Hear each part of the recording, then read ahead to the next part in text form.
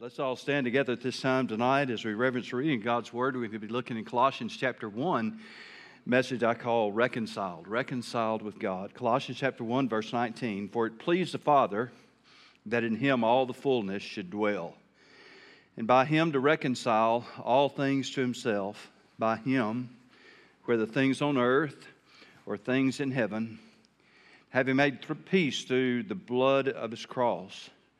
And you who once were alienated and enemies in your mind by wicked works, yet now He is reconciled in the body of His flesh through death, to present you holy and blameless and above reproach in His sight." And may God bless the reading of His Word tonight is my prayer. You may be seated. This morning we spoke for a few minutes about being reconciled with one another. And as I was studying on that and thinking this week about tonight's message, I began to expand my thinking. And I thought about it'd be a good time for us to talk about being reconciled to God. And the Bible has much to say about this. I'm not going to get to all of it tonight, but we'll see a big part of it because this is a great passage in Colossians chapter 1 about how we are reconciled to God. Back before we had online access to our bank accounts at all times, checking accounts, we received a bank statement once a month. It showed us all of our activity. Back in those days, I wrote checks, and then you had to get your bank statement once a month, and then you would reconcile this ledger that you had in your checkbook with the bank statement. And if it all worked out to the penny, no guesswork, it had to be right, and it all worked out to the penny, then you had reconciled your account. Now, some of you are looking at me kind of funny because y'all do that every month to this day. And I understand that. It's just others of us have moved on from that a little bit. We just see our bank balance all the time, anytime, 40 times a day if we want to. Pull it up right there on our phone. Boom, there it is. How much I got? There it is. And you just kind of have to keep track now. No, I've spent some more money and that doesn't show up yet. And every now and then, you kind of check it out a little. But reconciliation, by its very definition, you see, refers to bringing things into a state of harmony. Bringing things into a state of harmony. In our bank balance, it means that our bank says we have a certain amount of money, and we can determine then that our records are in harmony with theirs. They say we have this much. I say I have this much. We are in harmony one with another. We have reconciled. In a spiritual realm, reconciliation means that we've been brought to a state of harmony with God, so that we are at peace with Him. Oh, it is no small thing to live in a state of harmony with Almighty God.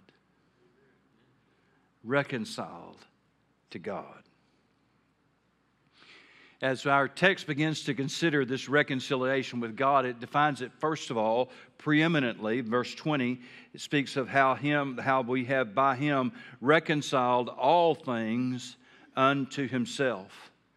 And this speaks to us of the work of Jesus Christ to reconcile all things, all things. Because you see, the whole creation was subject unto corruption and bondage. In Romans chapter 8, Paul would famously describe this bondage within the imagery of a woman giving birth to a child, and how that the creation then was writhing and anguishing in labor pains, in pain. And it was going to give birth someday. And what that birth was speaking of was the time when it would be delivered from that bondage of corruption. But now the whole creation has been subjected unto futility, the Bible says. When man sinned, all the creation was subjected to it. Remember that God said to Adam when he sinned, "Cursed is the ground for thy sake. We could say that, cursed is the ground because of you. Cursed is the ground because of you. But now God said that same creation is going to be reconciled to God because of Jesus Christ. So where the creation was cursed, subject to futility because of man's sin, now because of the work of Jesus Christ, all things, the whole creation is going to be reconciled to God. In a practical way, that means that we don't have to save the planet. Because number one, we can't save it. And number two, Jesus is going to do it for us. You see, this whole issue of reconciliation doesn't just affect humanity, but all things, by Him to reconcile all things unto Himself. But the text doesn't just leave this in this cosmic or preeminent discussion, because it is also very personal. You'll notice in verse 21 it says, and you. You see, it's one thing, and a very important thing, to notice that God is going to reconcile the whole creation unto Himself by Jesus Christ. That's an important thing. It's one thing to notice. It is a very, very significant thing. But ultimately, it's going to come down to us. What about me? We might say. What about us? I understand why people who live with no thought of eternity, with no acknowledgement of God in their life, they don't understand who God is. They may think they do, but if they don't know Jesus Christ, they don't know God. If they don't know Jesus Christ, they have a false image of God. They're worshiping a false God. They're worshiping a God of their own making, because the only way you can know God is through Jesus Christ. Understand then why people who live with no thought of eternity, no understanding of God, and no relationship with God, and they're constantly then watching all the wreckage and ruin and the carnage of an earth that is headed full steam toward destruction. I understand why these people take this so personally. It has to be personal. I mean, after all, if this planet is wrecked and I've only got one life and I can only live it on this planet, and this planet is wrecked, where does that leave me? We understand why so many of these people are so passionate about looking at everything that's wrong, and they take it so personally. After all, we can't live without the earth. We've got to correct all of this somehow. I can understand it because, you see, when we think about this whole issue of reconciliation, we understand that God is going to reconcile all things unto Himself. That's a great and glorious thing. The whole creation is going to be reconciled to God. But we too are going to ask that question. What about us? What about humanity? Does this involve me? Well, the answer to how the reconciliation affects humanity is a bit more complicated than how this reconciliation affects the whole creation. It's more complicated, you see, because the earth had no choice. The universe had no choice in its corruption. Didn't have any say in it. Didn't get a vote. Had no voice. Paul said this in Romans chapter 8 and verse 20. For the creation was subjected to futility, not willingly. Not willingly. But because of Him who subjected it in hope, because the creation itself also will be delivered from the bondage of corruption into the glorious liberty of the children of God. You see, what Paul calls the all things that are going to be reconciled to Christ in Colossians chapter 1, he speaks of as the whole creation, or the creation in Romans chapter 8. The creation had no choice, you see, in its corruption. And the creation is not going to have any choice in its reconciliation. Didn't have anything to do with it. It's going to happen. It was subjected to futility. It is going to be delivered through the work of Jesus Christ. Adam's sin plunged it into futility. The righteousness of the second Adam, your Savior and mine, Jesus Christ, is going to bring about its reconciliation. But the creation has no say in any of that, has nothing. Nothing. But it's different for humanity. We might say, well, all men are born into sin, and that's true. We are. We're born with a sin nature. We may look at those little perfect little babies and think they're sinless. Oh, no, they're not, and they'll show you before too long. It won't be long until they'll show you. You don't teach them how to sin. That's right there in them. The Bible puts it this way, for all have sinned and come short of the glory of God. David said, behold, I was born in sin and I was shapen in iniquity. We are all born with that sin nature. That is true. And yet it is also true that while we have a nature to sin, we also choose to sin. In our own way, we have all verified Adam's choice. We might think, man, if I'd have been there, I don't believe I would have eaten that fruit. That is not what your history or mine says. You see, we've all chosen to sin. We're not just sinners by nature. We're sinners by practice.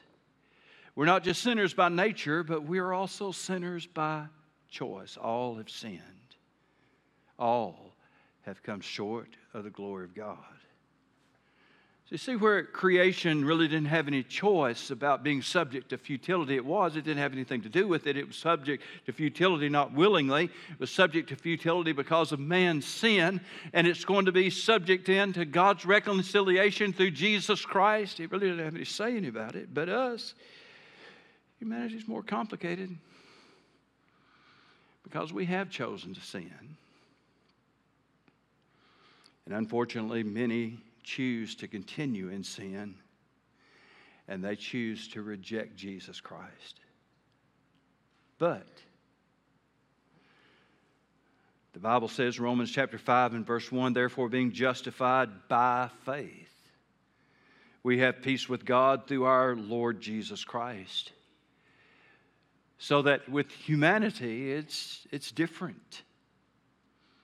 You see, the creation had no choice on either side of that thing, but that's not so of us. It's more complex, you see, for us. Because if we're going to be reconciled to God, listen to me, you must believe on the Lord Jesus Christ.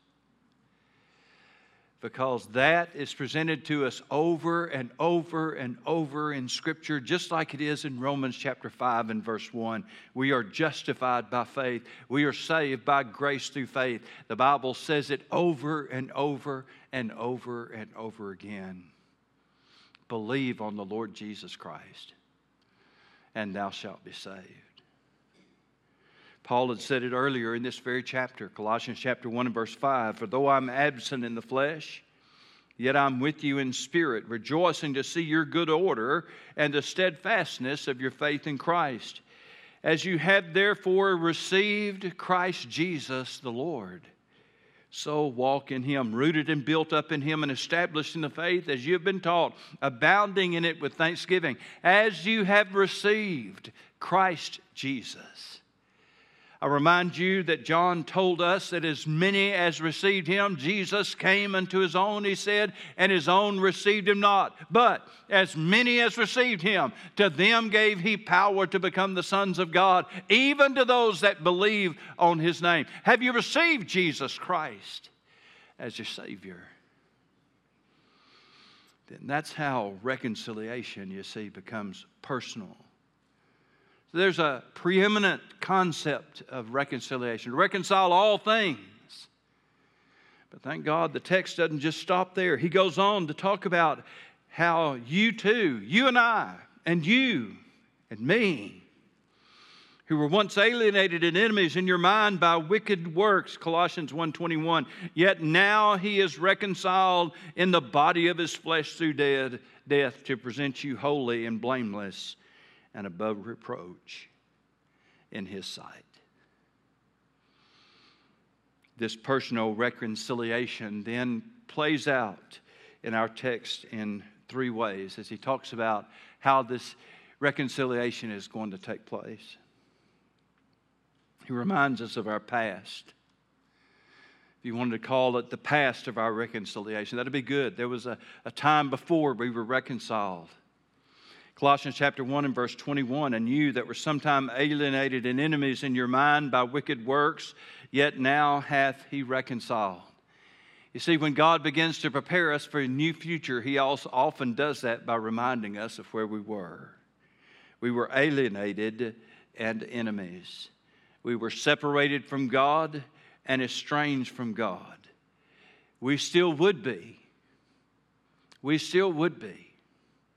We had no relationship, no fellowship, no intimacy, no true knowledge of God existed in us. We were on one side and God was on the other. We were alienated and enemies. But then notice how it progresses. He says you were alienated and enemies in your mind and in your works. Both of them were true. In your mind, because that is where those decisions are made to go against God and to go against God's truth. It's in our mind that we hear about the gospel. It is in our mind that we know about the salvation that's available to us.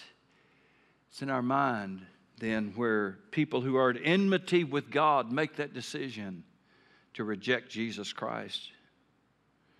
But wherever that rejection of God happens in our mind, it always shows up in our works.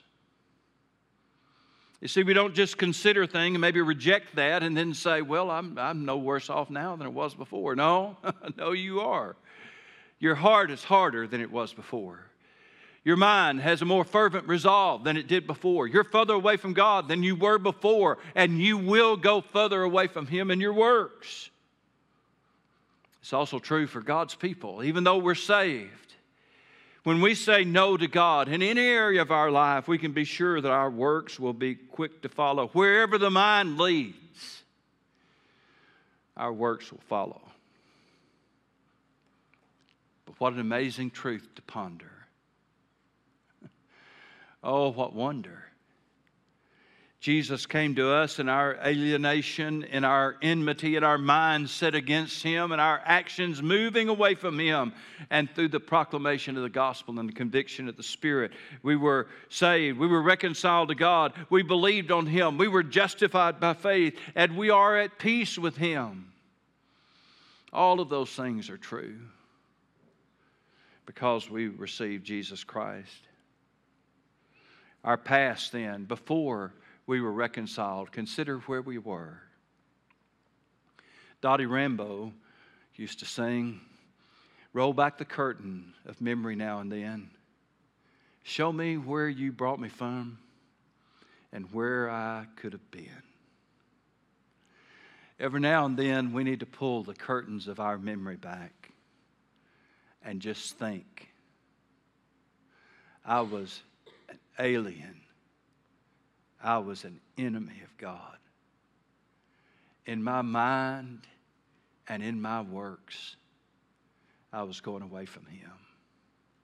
In every way that it was possible for a person to be alienated from God, I was alienated from God.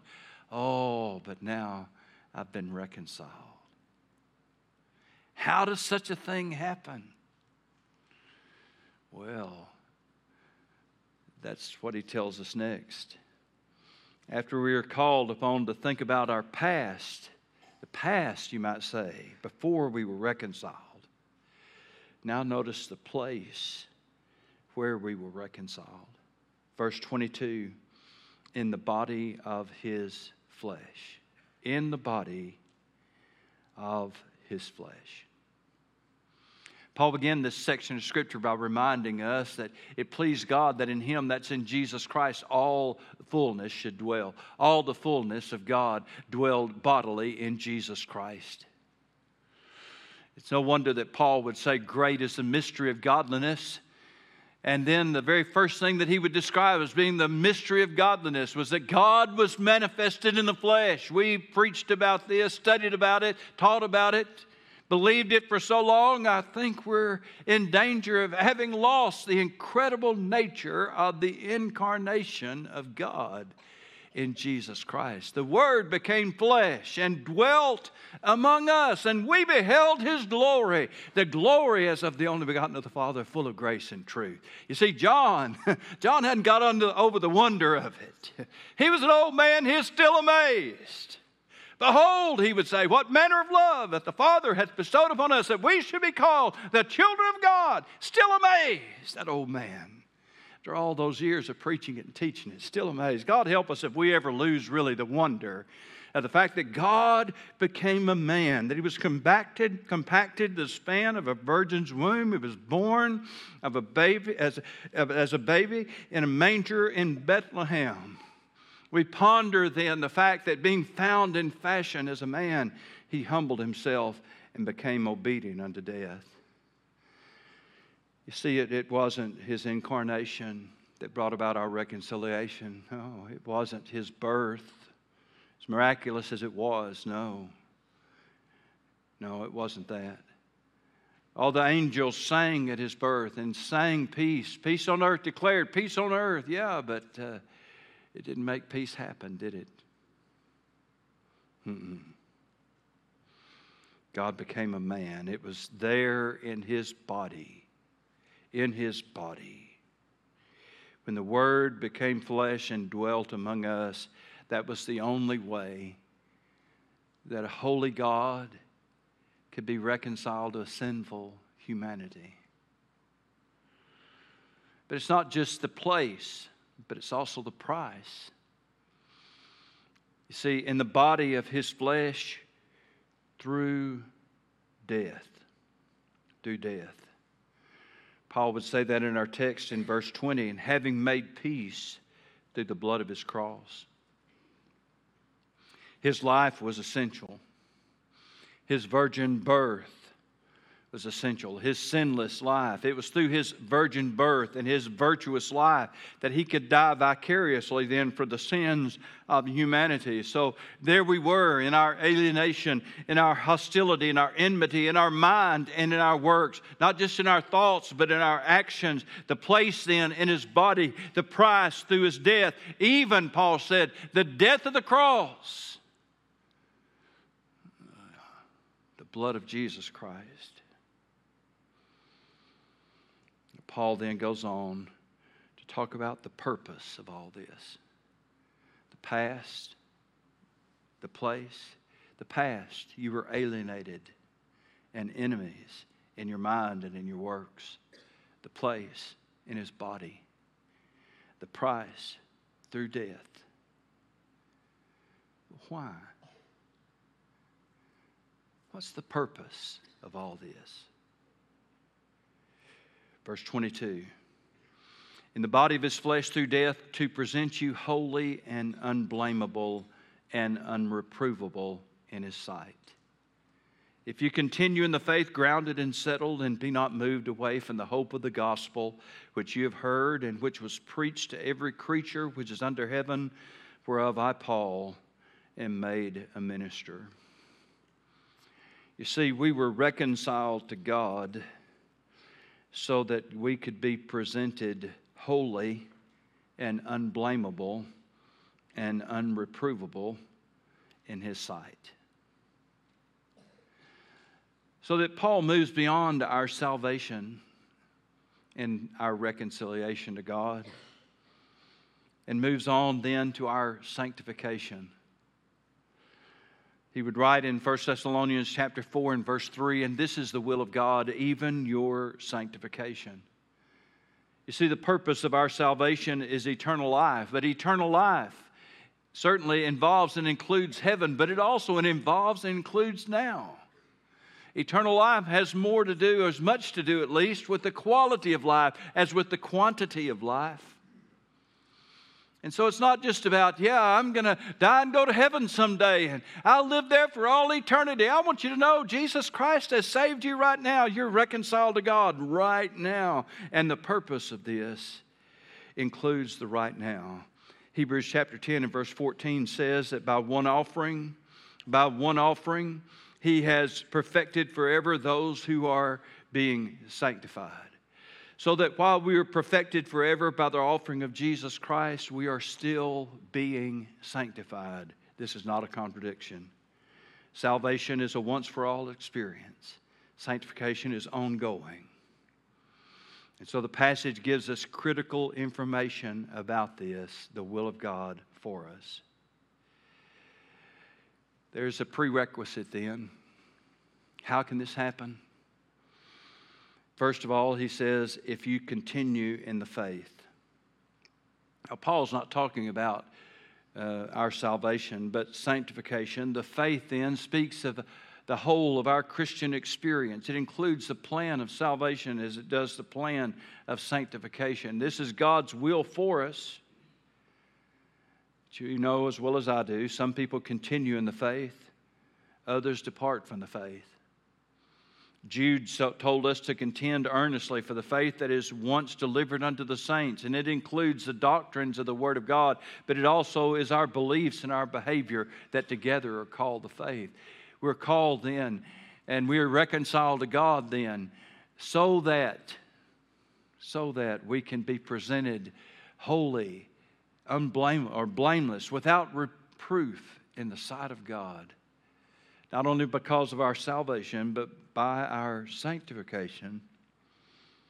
And then he speaks of all things of the pastoral role as he sums up in verse 23. Whereof I was made a minister, or for this cause I was made a minister. Now, Paul has a responsibility, and he's spoken to them of the prerequisite, and that is that they continue on in the faith. But now he speaks of this pastoral aspect. This is why I'm here. If we ask what is the job of a pastor, then here it is. It is the job of a pastor, first of all, to present the truth of the gospel of Jesus Christ. But when people are saved, our job is not done. Our job has just begun. Then it is to see to it that you continue on in the faith, that you grow in the faith, that your beliefs then and behavior continue to move forward in the cause of Jesus Christ. And we're going to be held accountable by God based on the sanctification of our people. Paul would tell the elders of the church in Acts chapter 20 and verse 28, take heed therefore unto yourselves and to all the flock, over the which the Holy Ghost hath made you overseers to feed the church of God, which he hath purchased with his own blood. You don't see the word pastor in that passage in English, but it's there in Greek. The word is shepherd. And in Acts chapter 20 and verse 28, it is translated feed. It's the verb form of the word pastor. You are a pastor, that's a noun normally, but when pastor is used as a verb, it's shepherd. You feed the church of God, which he has purchased with his own blood. Why? Because it's critical that people come to know Jesus Christ, and then they grow in the knowledge of truth. They grow in their understanding of what God has revealed to us, so that in our beliefs and our behavior, we become more like Jesus Christ. I hear a lot of people these days, some of them even pastors, talk about, well, we're only concerned about winning people to Christ. We're only concerned with people seeing people saved. They talk about keeping the main thing the main thing. I hear that a lot. And usually they're talking about seeing people saved. I understand their thinking. But they need to take a long look at Colossians 1. Because Colossians 1 tells us that the whole purpose of Our reconciliation to God was so that we might be presented holy and unblameable and unreprovable in His sight, because we've continued in the faith, grounded and settled. What a great passage. It reminds me what my work is. It reminds all of you of why God has done what He's done for us. Not just to bring us to heaven someday, but to change our life right now. I hope all of you tonight could take a little walk down memory lane. Like Dottie Rambo said, roll back the curtains of memory and look back at where you were before you knew Jesus Christ. Look back at where you could have been had God not reconciled you unto Himself. Had He not brought into your life a good solid church, a good people, not just a pastor, but Sunday school teachers and youth workers and youth pastors and MBSF directors and many, many other people that God brought into your life, your parents, of course, and all of those people pouring the truth of God into you. And it's changed you. I'm not telling you tonight that you're perfect. I don't make that claim for myself either. But I think we can all see that the gospel of Jesus Christ and the truth of God has had a profound effect on us. And I got some good news for you tonight. And I'm going to say this in my good old South Arkansas way. You ain't seen nothing yet. Yeah, He has changed you. He's worked in you. Oh, yeah. But there's more to come. And all that's available to you reconciled. Paul would speak to the church at Corinth, and he would say, we plead then. We plead with you. We plead on Christ's behalf because we are ambassadors for Christ. We plead with you in His stead. Be reconciled to God. Be reconciled to God. I plead with you tonight. Believe on the Lord Jesus Christ so that you can be saved. And don't put a period on it. Say, well, I've checked that box. That's a period. I'm done. No. You've just begun. As you've received Christ Jesus the Lord, so walk in Him. Let's stand together, please.